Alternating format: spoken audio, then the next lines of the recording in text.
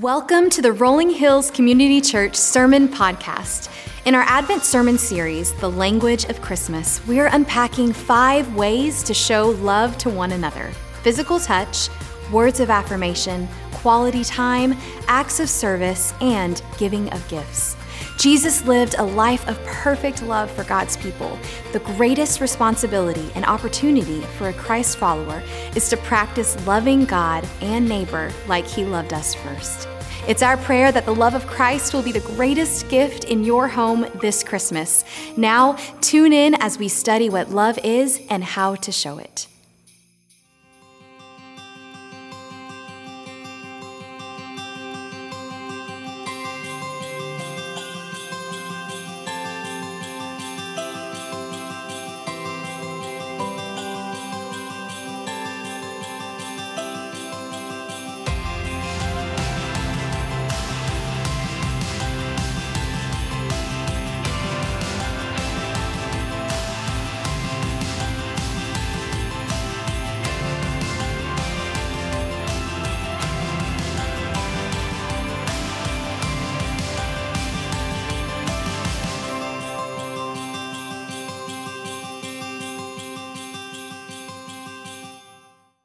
Rolling Hills. It is so good to be with you all at the Franklin campus, and for those of you who are joining online, I am so thankful to be with you as well, and I hope that you feel absolutely a part of everything that we are doing here this morning. So welcome. You all know that we are well into the Christmas season.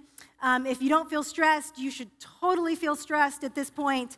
And we've been in the love languages, the 5 love languages, since the language of Christmas is love. And so Pastor Jeff, a couple weeks ago, he talked about the love language of physical touch, and then he talked about words of affirmation. Over the next couple weeks, we'll look at acts of service and also gift giving. But today, I was so excited that I got to be able to teach on my very favorite of all the love languages, which is quality time. So when Jeff asked me, I was like, yes, that's my favorite. I love quality time.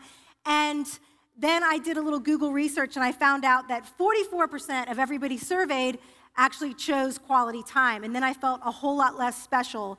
But at any rate, but then you have to wonder about those surveys too, because have you ever been surveyed on what love language you are? You know, who really knows? But I do love quality time, and I was reminded of our need for that.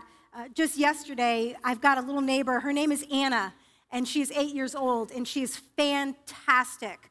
I love this kid, and she doesn't know it, but 100% her love language is quality time.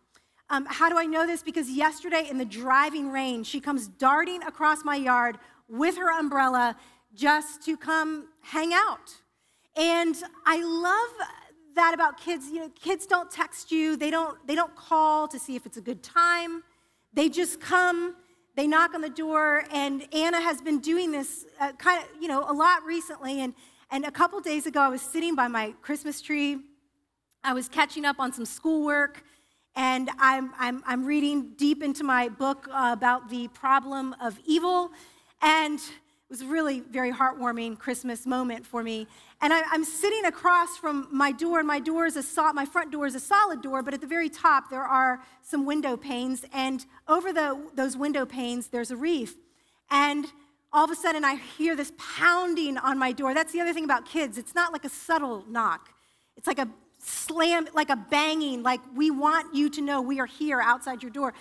And in case I wanted to pretend like I wasn't there, which I wouldn't have done, she starts, all of a sudden I see her face in between the wreath, like in the circle. She's jumping up to see if I'm there. And so I go to the door, and it's like, hey, Anna. She's like, hey, what's going on? Well, reading about the problem of evil. No, I didn't say that. But I'm working on school, and she goes, well, can I come in? Absolutely. Do you want some hot chocolate? Do you want some marshmallow? No, just wanted to catch up, see what's going on. So Anna's love language 100% is quality time. And so we get that opportunity in that moment where I get to make that decision of, you know what I'm doing right now is not that important. It's not as important as Anna being here and wanting to hang out. And then when she left yesterday, she said this verbatim. She said, okay, well, good to see you, Kelly. Next time, none of my friends can play. I'm just going to come here. Fantastic. No, I love it. And I love that she wants to come over, and I love that she wants to just be. So today, though, we're going to talk about quality time, and we're not going to necessarily talk about it as it relates to quality time with people. We're going to talk about quality time with our Lord and Savior, Jesus Christ. And partly the reason I want to go that direction is they're really two different messages, but I will say this, that if we get our quality time with Jesus right, if we get that time, then we will naturally want to pause and spend quality time with others, because Jesus puts a very high premium on people. And so if we get our time with him, we will get our time right with others. And so I want to start in a passage. It's Luke chapter 10. We're going to be looking at verses 38 through 42. And it is the story of Mary and Martha and Jesus coming to their home. And it is a wonderful picture of quality time. I absolutely love this setting because it is so incredibly relatable, especially at this time of year where we can be so busied and so harried and so frenzied during this Christmas season. So here's Luke chapter 10, verses 38 through 42. While they were traveling, this is Jesus and his disciples, he entered a village, and a woman named Martha welcomed him into her home. She had a sister named Mary who also sat at the Lord's feet and was listening to what he said. But Martha was distracted by her many tasks, and she came up and asked him, Lord, don't you care that my sister has left me to serve alone? So tell her to give me a hand. The Lord answered her, Martha, Martha, you are worried and upset about many things, but one thing is necessary. Mary has made the right choice, and it will not be taken from her. Lord, thank you for this opportunity to open your word. Most importantly, Lord, thank you for this opportunity to enjoy your presence today.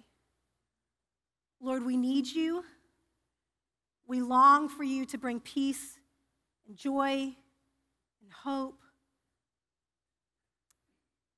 and consolation, Lord, to our lives. Most importantly, Lord, we long for you to bring yourself. And we thank you in Jesus' name. Amen. I love this scene because I can relate to this scene, and I'm sure that you can relate to this scene.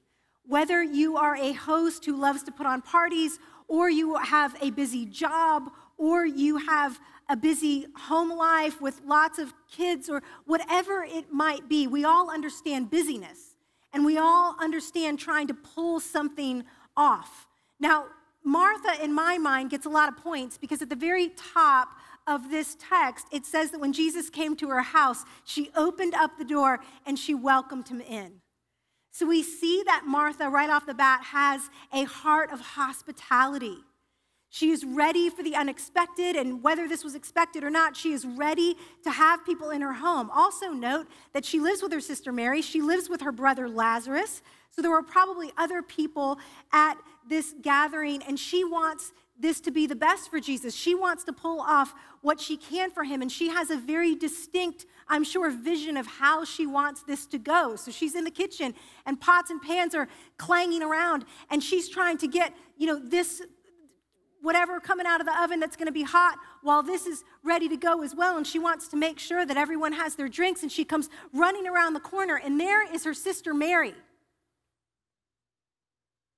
doing that thing that drives us type A people crazy, which is apparently what it appears to be nothing.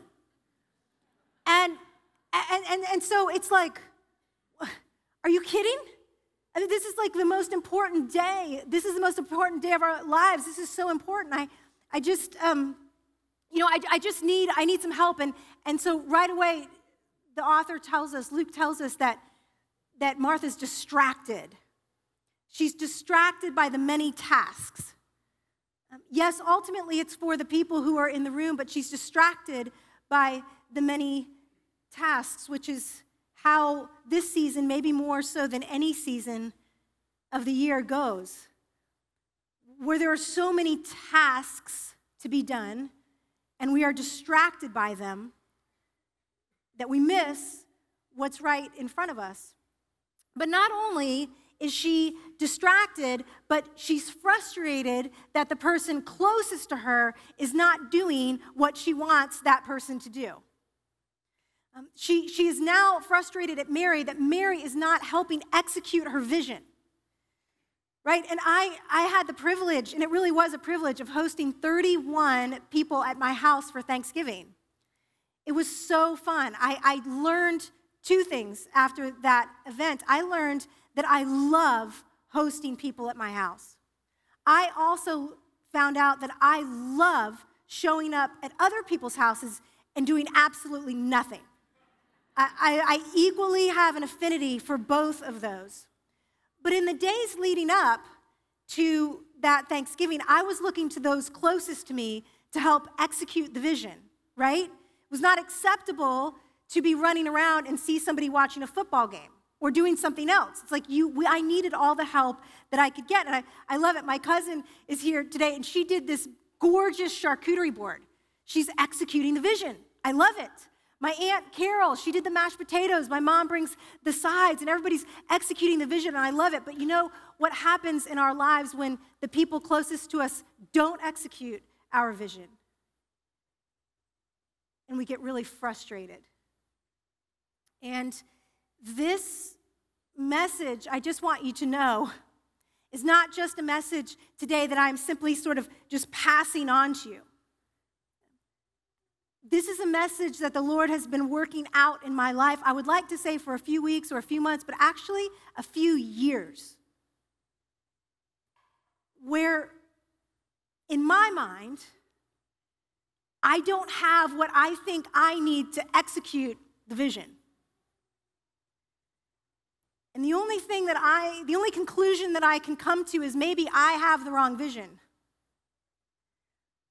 Maybe the Lord wants me to set down some pots and some pans and to come and to receive from him. And so this is a very personal message for me today. This is something that the Lord is pushing through me as I teach this morning, because the Lord is convicting me, and I will say that it is hard not to look to the closest people around and not get frustrated that person's not doing what they should be doing or what you want them to do, or they didn't quite do it enough. We do this with our roommates and our friends and our spouses and our kids. So not only is Martha distracted by the tasks and frustrated that Mary is not helping, but then, did you catch it? She said, "Lord, she has left me to serve alone."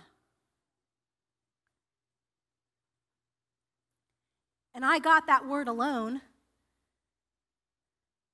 I've got that marked in my Bible, at least in my head. That one really popped up. Because right now, where the Lord has me in work, it's a little lonely. And then in friendship, one of my closest friends is going through a really, really hard family situation. And my other closest friend is incredibly busy with work. And over the last just several weeks, I've just found myself thinking, I'm alone. I'm alone. And this is not a pity party. I'm not saying, I just want you to know that as I'm going through this text, I'm resonating with Martha. I'm left to serve alone. And the people around me aren't doing what I want them to do. And I have so many tasks, and I'm so distracted by them. And then, this is just awesome, because this is just so how it goes. But then when we're frustrated, we get frustrated with the people around us that aren't doing what we want them to. And then finally, when we get off them for a second, then we go to the Lord. And then we get mad at him. And Martha goes, "Lord, don't you care? Don't you care? I mean, I'm busting it. Mary's just sitting there. Don't you care?" And maybe that's even how some of you walked in this morning, just wondering, "Lord, do you care?" But what's so interesting here is that Martha has it all backwards. See, Martha thinks that she needs to do something for the Lord. Really, the Lord knows that she needs something from him. And so this is just the first thought I want us to think about today is Jesus wasn't concerned about what Martha could do for him. He wanted Martha to know what he had come to do for her. And this is pivotal.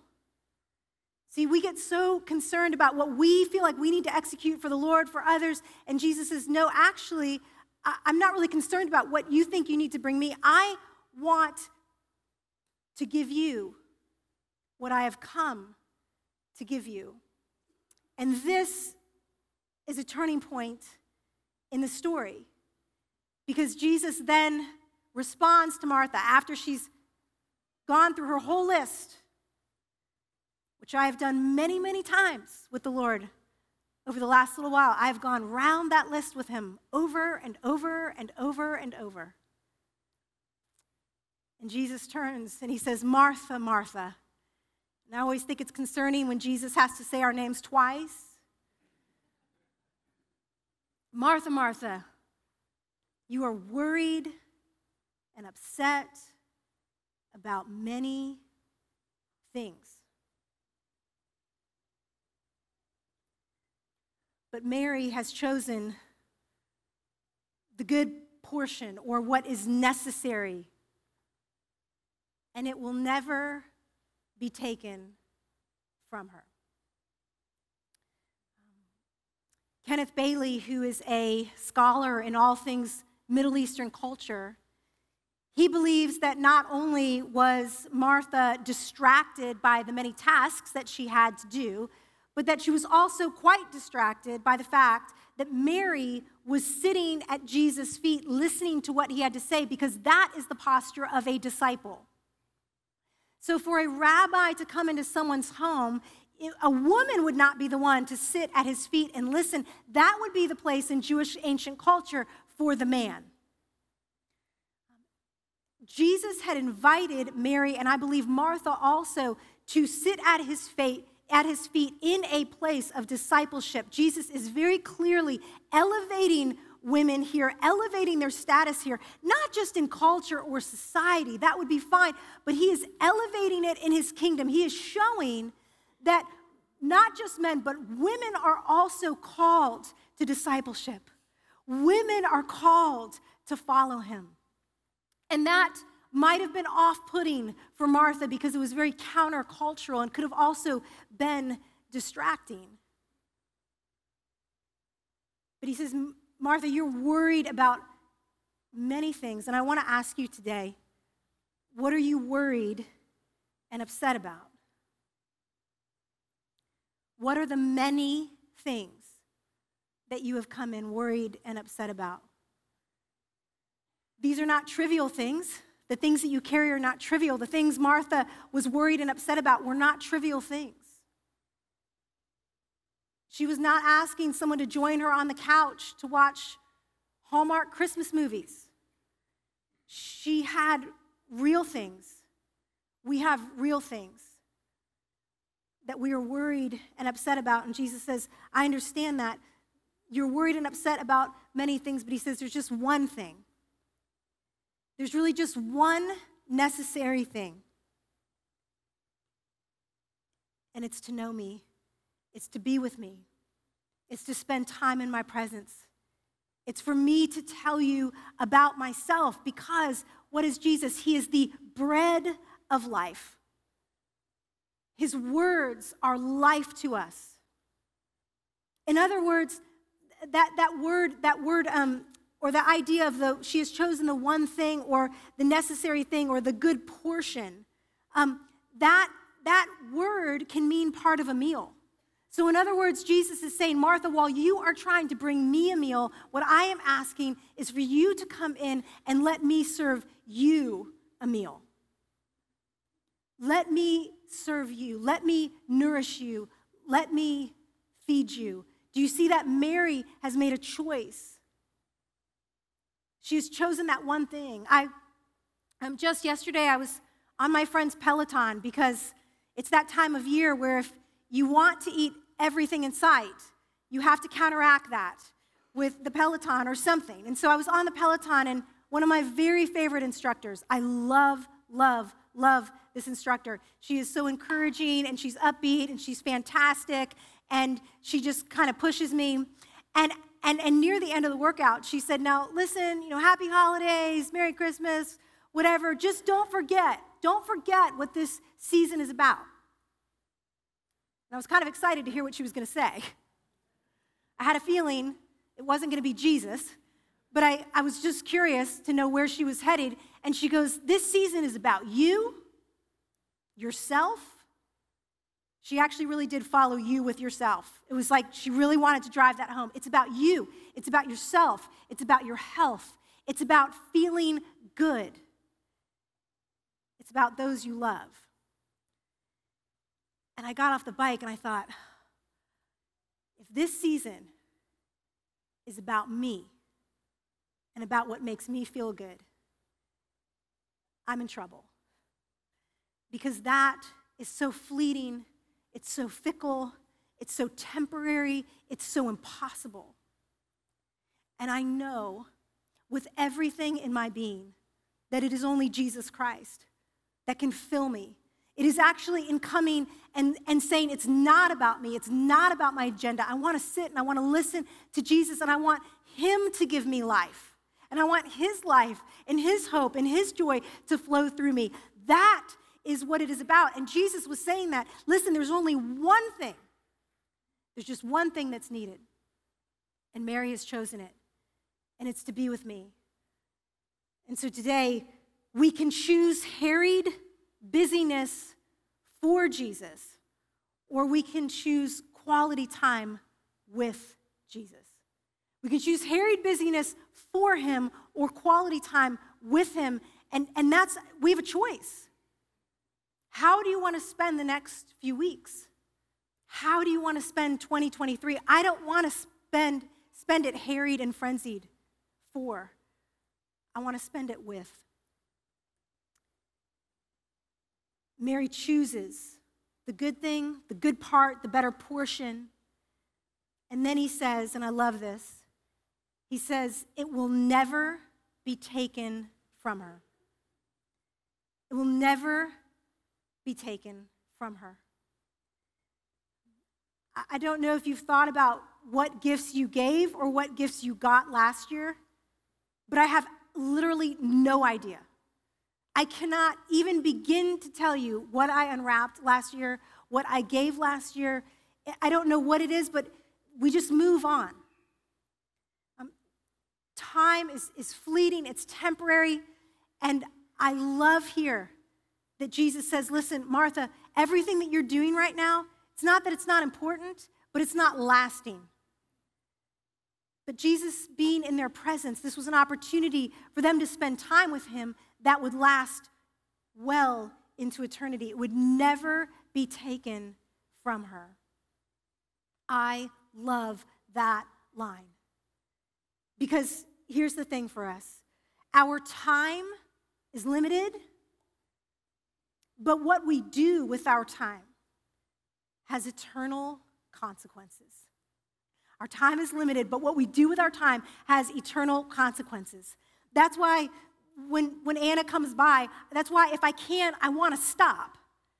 Because even though that time that I spend with her is limited, it's finite, the impact that we have on one another has the capacity and the potential to make eternal impact, or to have eternal impact.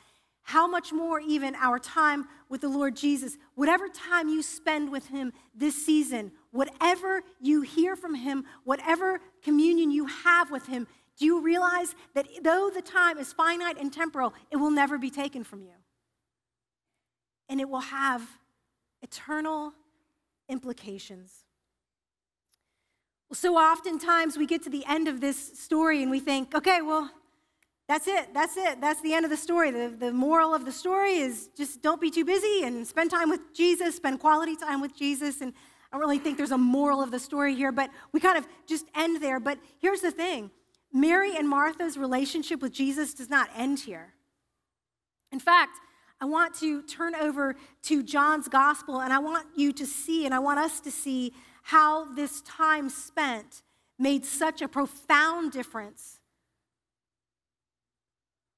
on their lives to come. See, we find out in John chapter 11 that their brother Lazarus dies. Now remember, Martha is single. Mary is single. They live with their brother Lazarus. This is very important because when Lazarus dies, it is not just that they have lost a loved one. They're not just grieving over this incredible relationship that they have, but we also see that in that particular culture, a woman, a single woman, did not have the capacity or the opportunity to provide for herself. That was the way the culture was. You got married and your husband took care of things and provided for the home. And so the fact that Mary and Martha lived with Lazarus meant that he was the one who was providing. He was the one who would be able to pay for the house and the home and the mortgage and put food on the table. And so now, not only had they lost their brother, but they had lost their way of life. They had lost their ability to provide for themselves. This was earth-shattering in every way.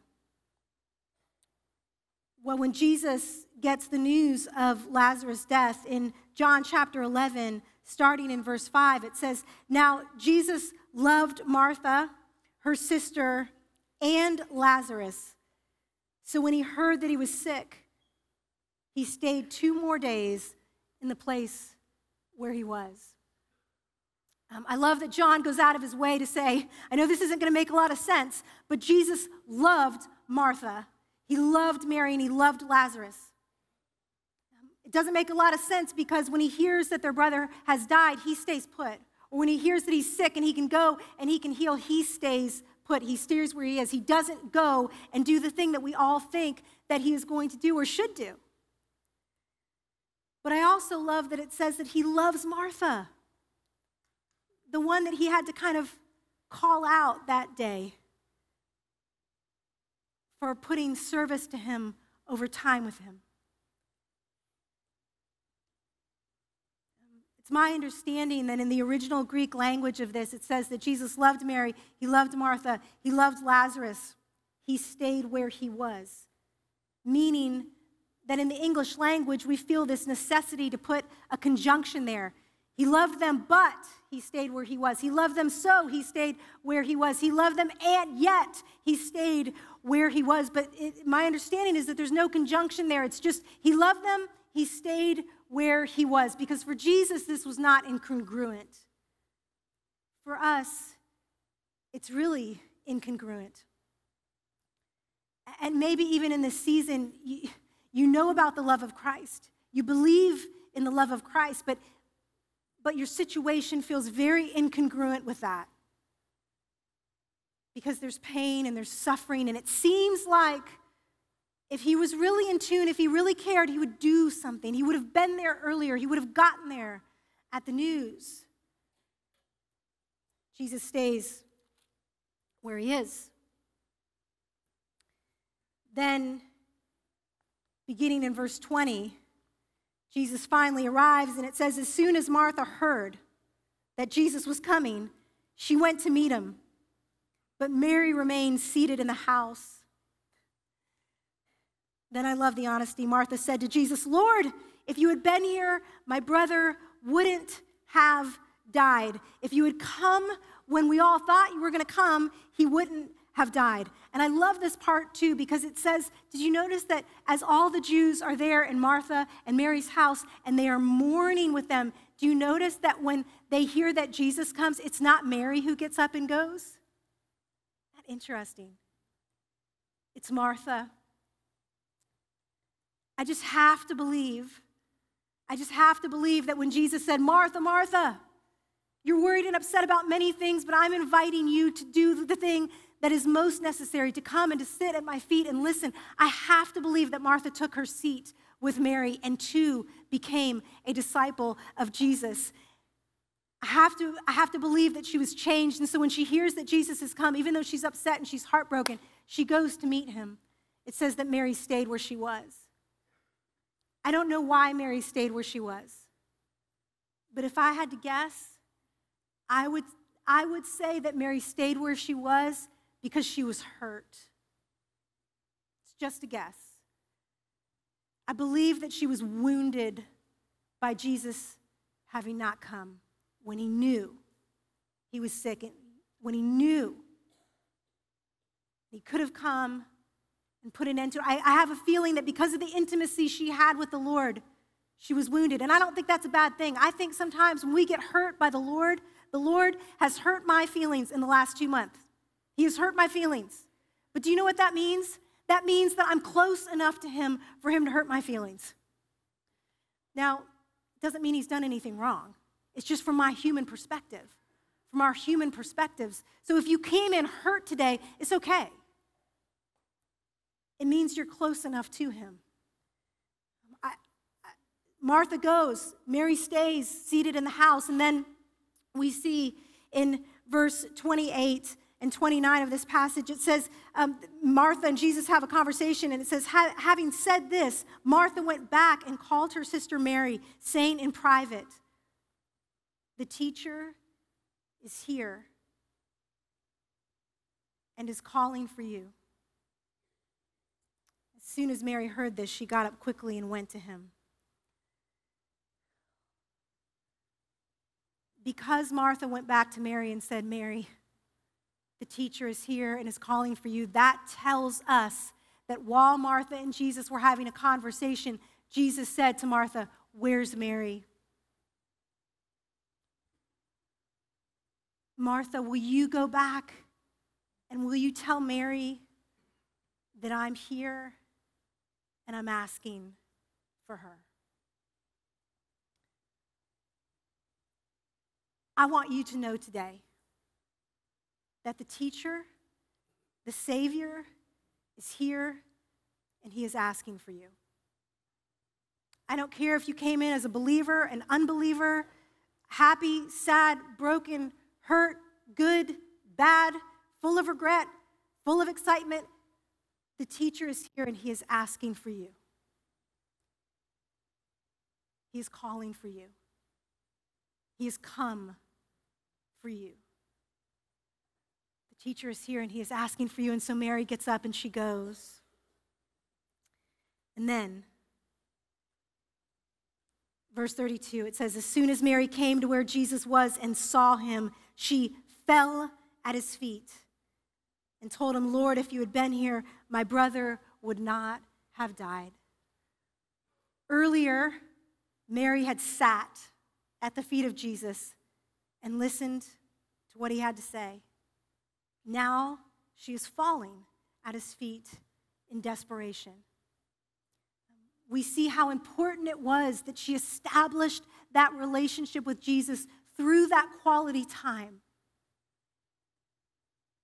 to prepare her for what was coming, to prepare her for the loss of her brother, to prepare her for this tragic time. We don't know what is up ahead for us, but I want us to know today that the quality time we spend with Jesus today is consolation for tomorrow's trials.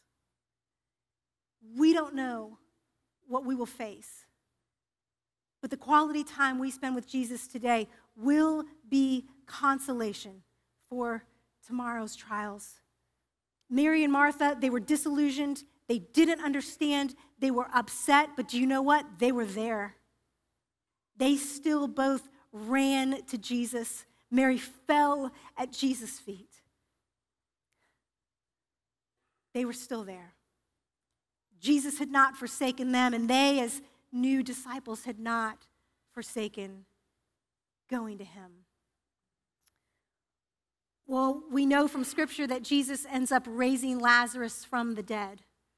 They couldn't have imagined what Jesus was going to do. They couldn't have imagined it, and it was incredible.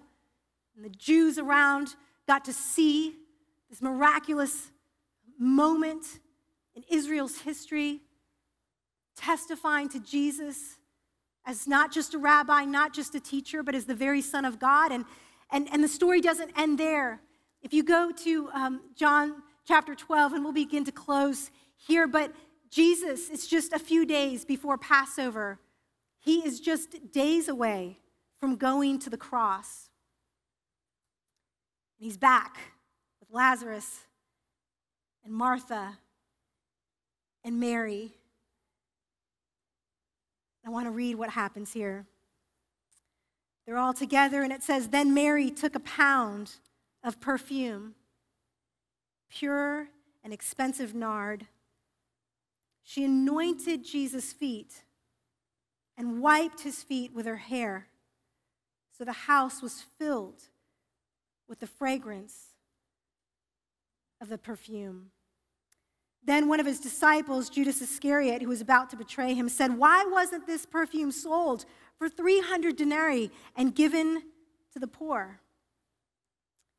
Jesus answered, "Leave her alone. She has kept it for the day of my burial."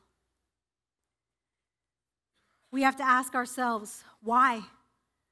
Why did Mary keep this for the day of Jesus' burial?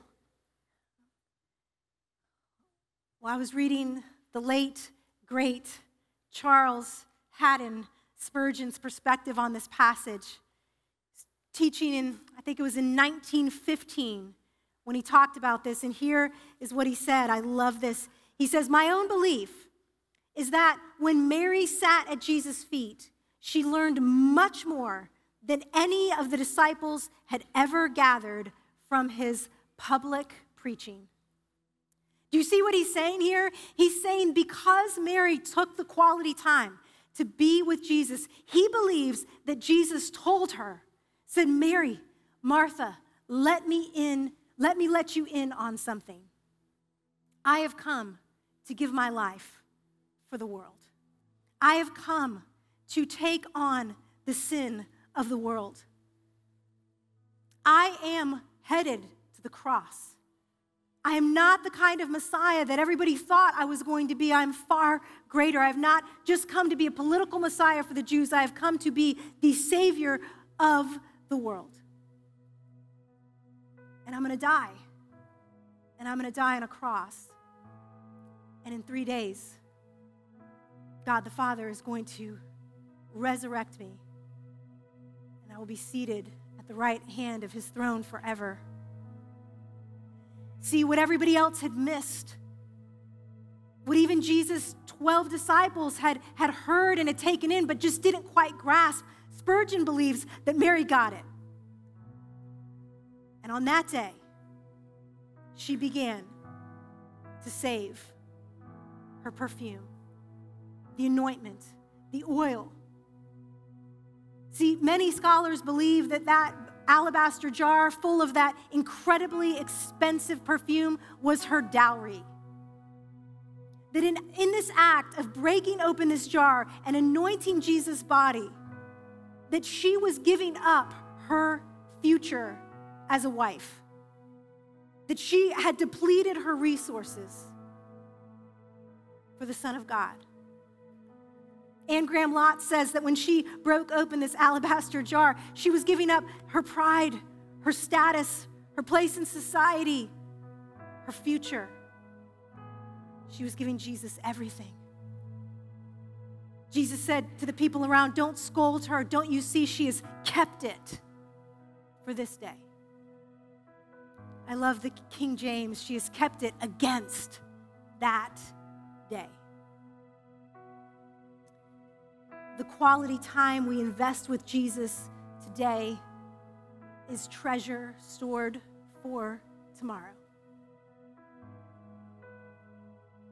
It's everlasting. It cannot be taken from you. There's just no greater joy. There's no greater joy than I would have today for us to respond to the call of the teacher who is asking for us, who is saying, stop. Stop with all the stuff that you think is so important, that is so debilitating, that is so emptying, that is so frustrating, and come and receive. Receive me as Savior and as Lord.